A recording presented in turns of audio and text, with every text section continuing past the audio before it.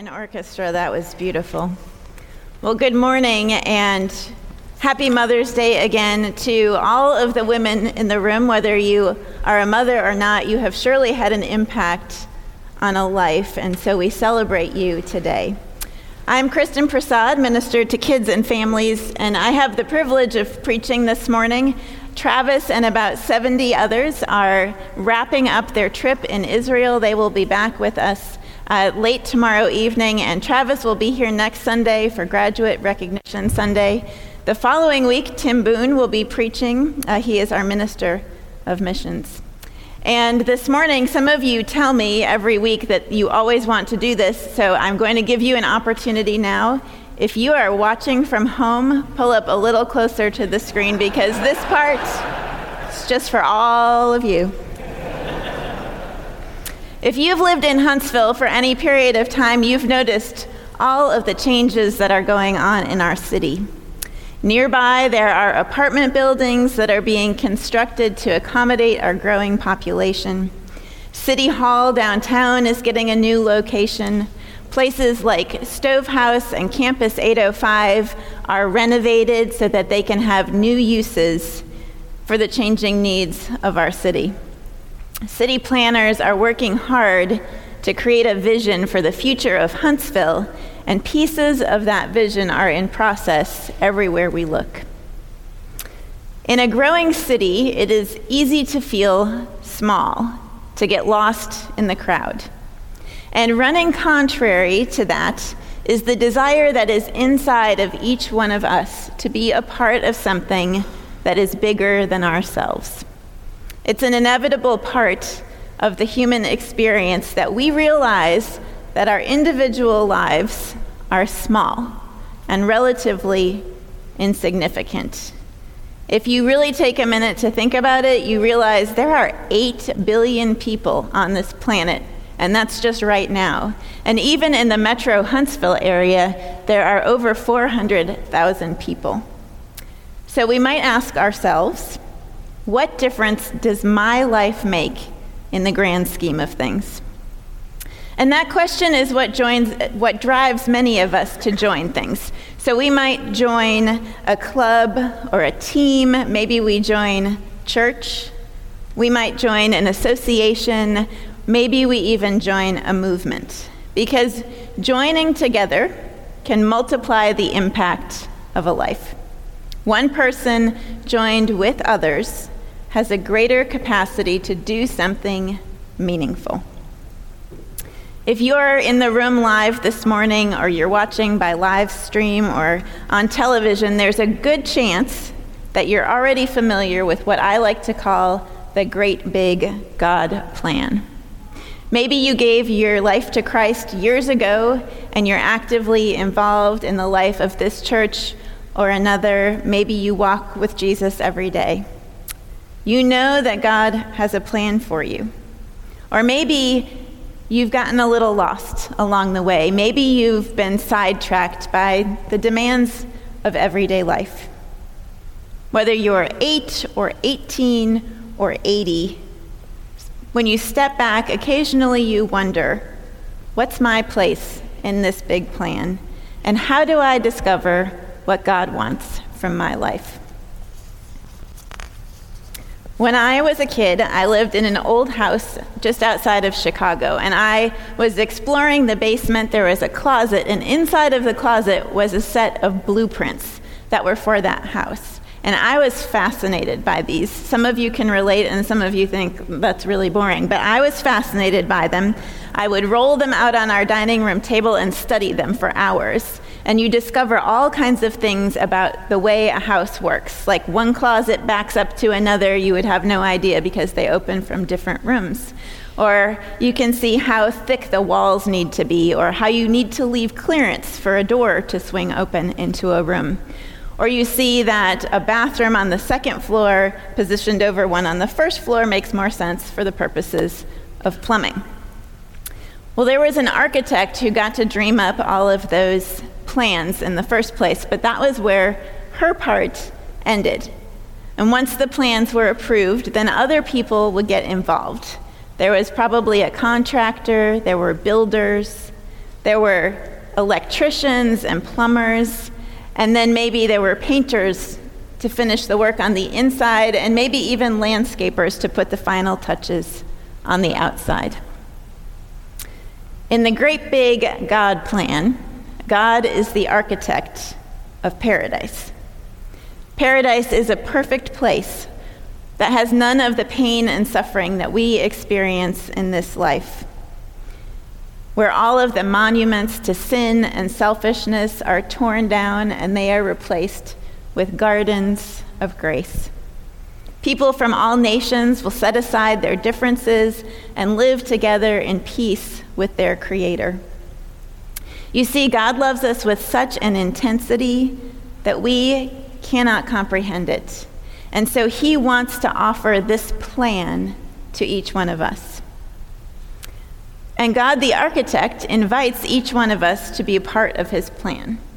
And we can move into paradise at the end, ultimately, one day, at the end of our lives, but we don't have to wait until the end to be involved. We can actually satisfy that ache that's inside of us to be part of something bigger than ourselves right now. We can join him by being the contractors and the builders, the painters and the landscapers of paradise. And as we do that, other people will want to join with us too. They'll see what we're doing and they'll want to be a part of it, which is also part of God's plan. And paradise is open to everyone. And it all hinges on Jesus, who is called in Scripture the cornerstone.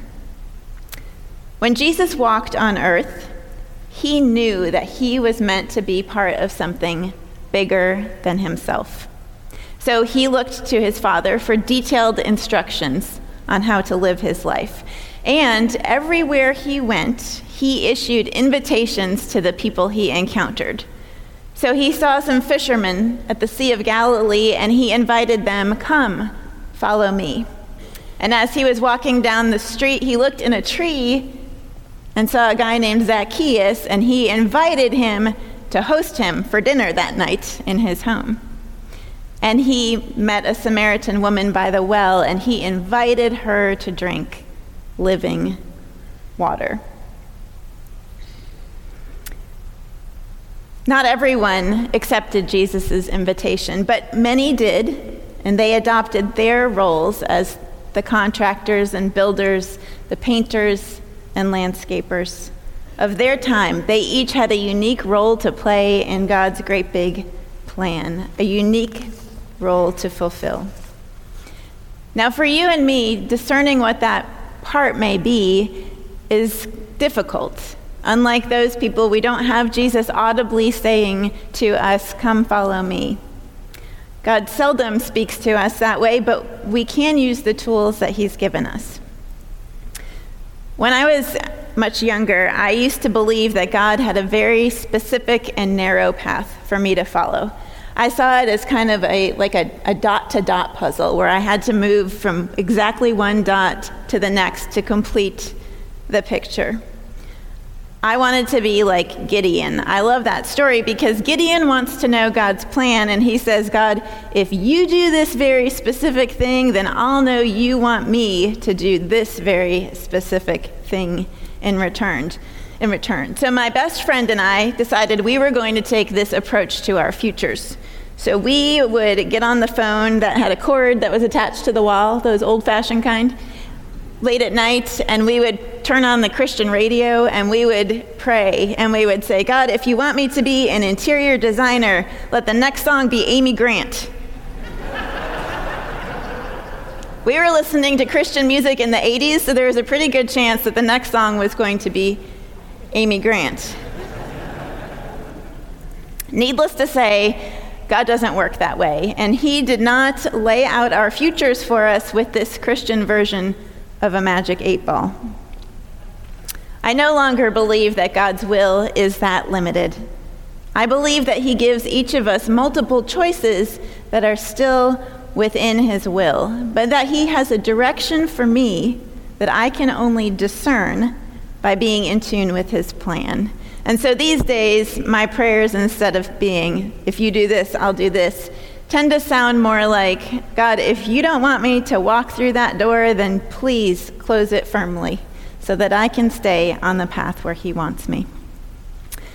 The best way to get in tune with God's plan is to read what he says about it. This whole book is full of the great big God plan. But he also gives you and me step-by-step instructions on how to discern that plan in our own lives. In Romans 12, 1 through 2, which we've already heard this morning, let's hear it again. It says this: "Therefore I urge you, brothers and sisters, in view of God's mercy, to offer your bodies as a living sacrifice, holy and pleasing to God. This is your true and proper worship. Do not conform to the pattern of this world, but be transformed by the renewing of your mind. Then you will be able to test and approve what God's will is, his good, pleasing, and perfect will." Anytime we hear the word therefore at the beginning of a passage, we have to back up a little bit so we understand the connection to what's coming before. So in Romans chapter 11, Paul is writing to the church in Rome, which is made up of both Jewish and Gentile believers. And he's explained to them that the Jews are God's chosen people. So imagine them like a tree. And through the work of Jesus, the Gentiles have been grafted into that tree. They have the opportunity now to be part of God's great big plan. This is the mercy, the generosity to which Paul refers in verse 1, when he says, "Therefore I urge you, brothers and sisters, in view of God's mercy." Next come the instructions to offer our bodies as living sacrifices to God. Well, what exactly does that mean? We're probably familiar with the Old Testament sacrificial system. When someone sinned, their sacrifice brought them back into right standing before God. It was an imperfect system until Jesus came along, and he became the once and for all sacrifice for all of mankind. And he ended this system. Where the old system involved a mandatory loss of life, the new system through Jesus involves a voluntary loss of will. Let me say that again. Where the old system involved a mandatory loss of life, the new system involves a voluntary loss of will. To align with God's plan, we become living sacrifices, submitting our wills voluntarily and our lives to God. I love the paraphrase of this verse in the Message. Listen and understand it this way. "So here's what I want you to do, God helping you. Take your everyday, ordinary life, your sleeping, eating, going to work, and walking around life, and place it before God as an offering. Embracing what God does for you is the best thing you can do for him." Our human inclination is toward self-interest, but nothing in the great big God plan involves self-interest. In fact, Jesus himself said that the two most important things were to love God and to love others. Everything boils down to those. So it's not surprising that the two things we must do in order to clearly see God's will for us involve setting ourselves aside. Verse 2 here indicates two very specific areas of transformation that are required to see God's plan clearly: our actions and our thoughts. So a personal renovation is in order. And the first step to any good renovation is to get rid of the old plans. In this case, the old plans are the patterns of behavior that we find all around us. I will never forget September 2007, my kids' first day of school. My dad was visiting us, and our middle daughter, Kaya, came downstairs dressed and ready for school. And Dad looked at her, and he just chuckled and shook his head, because Kaya was dressed in a light pink zip-up hoodie, a turquoise peasant skirt, white athletic ankle socks, shoes that had so much glitter Debbie Bell would not allow them in the church. And to top it all off, she was wearing a neon yellow belt that signified her new status as a 5th grader as a safety patrol. Kaya has always had her very own sense of fashion, and Alia can vouch for it because she was there and was not dressed like that. I could have made Kaya change so that she would look more like everyone else, but I didn't. I appreciated her uniqueness. And I also knew that the next year was middle school. And middle school, if you have been away from it for a while, or if you don't know a middle schooler, you may have forgotten one of the defining characteristics of middle schoolers is the desire to blend in. For most kids that age, the less they are noticed, the better. Conforming to culture is a middle school survival skill. Unfortunately, some of us never outgrow that need to conform. Again, the Message paraphrases is helpful here. It says, don't become so well adjusted to the culture around you that you fit into it without even thinking. How often we are guilty of mindless conformity. If you lived through the 1970s, I want you to picture in your mind the Tupperware that you had in your home. I can tell you've got it because you're laughing. It was yellow and burnt orange and chartreuse and brown. And we all thought those were the best colors. Houses got decorated with those colors. And we all thought those were the best because everyone else thought they were the best, because there's no other explanation. We also thought that bell bottoms were the height of fashion, and that blue eyeshadow and Farrah Fawcett hair were exactly what we needed to do. And we conformed to those ideas, and we blended in without even really thinking about it. A little aside here, if you were here last week, you heard John Lemons issue a challenge to the people who would be in the pulpit later in the month to sing from the pulpit. And I just want to say, since I'm preaching about nonconformity, I'm not going to conform to John's expectations for me, so I will not be singing for you. Tim, if you'd like to do that later, you certainly can. These are superficial examples, but think of the times in history when a group of people allowed their personal convictions to be buried beneath dangerous conformity. Think of the Branch Davidians in Waco, or the Nazi Party members during World War II. Anytime we hear the phrase mob mentality, which is on the news an awful lot, this is what's happening. Our sense of outrage over injustice or conviction over wrong behavior is easily diluted when we believe that everyone else is doing it. When was the last time you rationalized some behavior that in your heart of hearts you knew wasn't pleasing to God? Maybe you binge-watched a show that just filled your head with junk. Or maybe you made a joke at someone else's expense. Now, I'm not in any way suggesting that we step outside of culture, only that we refuse to conform to it without even thinking about it. The more we engage in the questionable practices of our culture without thinking about it, the further we stray from the heart of God. These actions are like when you're driving and there's a misty rain that slowly clouds your windshield, and it's so slow that you don't even think, I could turn on the wiper blades. And before you know it, your view is obscured. To get in sync with the great big God plan, we have to be willing to step outside of culture, to turn on the wiper blades for a clearer view. And it's not easy. But it's only when we step out of this pattern of conformity that we will have eyes to see what God has in mind for us. Renovation can be messy work, and gutting the original space is usually part of what we're doing so that we can make room for something new and beautiful.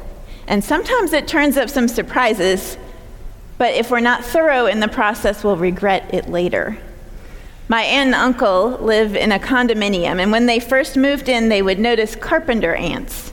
And they'd be here and there, the big ones with the wings. Well, they decided to renovate their bathroom, and as they removed the old fiberglass liner from the shower, the floor was swarming with carpenter ants that were hollowing out the structure below. Now, without the renovation, the damage might have gone unchecked, and it might have caused significant issues. The renovation, though messy, was worthwhile, not just for the improvements, but because it rooted out the source of potential destruction. The renovation of our minds also involves a degree of gutting. In order to discern God's plan to align His will with ours, we have to change our way of thinking. We have to replace it with a new way of thinking. Hebrews 12:1 admonishes us to throw off everything that hinders and the sin that so easily entangles. We must set aside our preoccupation with ourselves in favor of concern for others. Romans 12:3, just the next verse here, says, "Do not think of yourselves more highly than you ought." We have to be ruthless in fighting the sin that creeps in, the thoughts that revolve around ourselves, and the motivation to do things to make ourselves look good. What goes on in your head can either poison or sweeten the things that come out of you. 2 Corinthians 10:5 says, "We demolish arguments and every pretension that sets itself up against the knowledge of God, and we take captive every thought and make it obedient to God." While the process of renovating our minds may be really hard work, it is also incredibly liberating. Imagine gutting the anxiety that plagues you and replacing it with the confidence that God has everything under control. Imagine gutting the need to impress people who would just as soon see you fail as succeed, and replacing it with a desire to please God, who wants what's best for you all the time. Imagine gutting the impulse for petty revenge and replacing it with efforts to seek justice for others. It won't happen overnight, but if you let Him, God will transform your mind. The original word for transform in this verse is the word we translate as metamorphosis.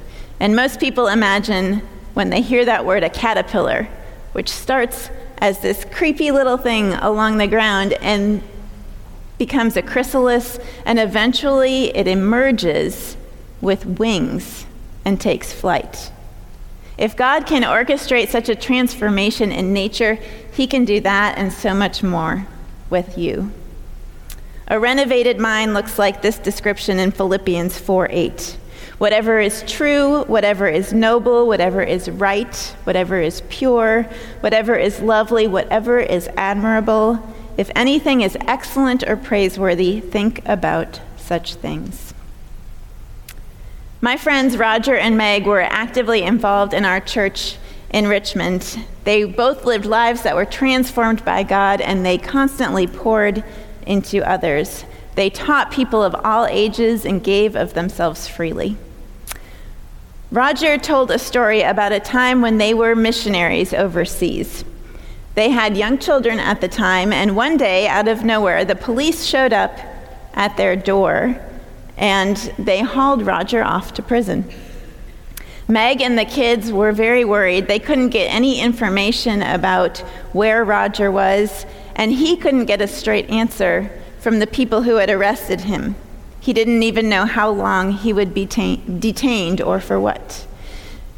As he sat behind bars, Roger started talking to the other inmates who were there with him, and they discovered that he was a missionary who knew and loved God, and they begged him to teach them.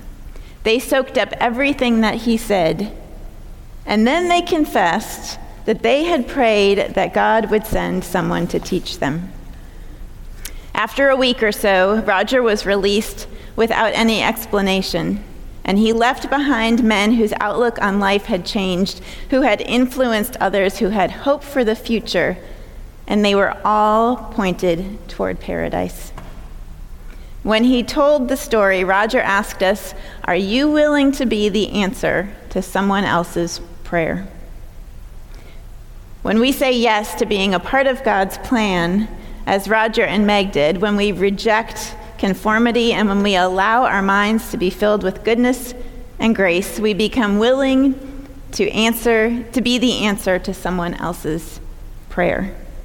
We become the contractors and builders, the painters and landscapers who are working alongside God on his plan for paradise.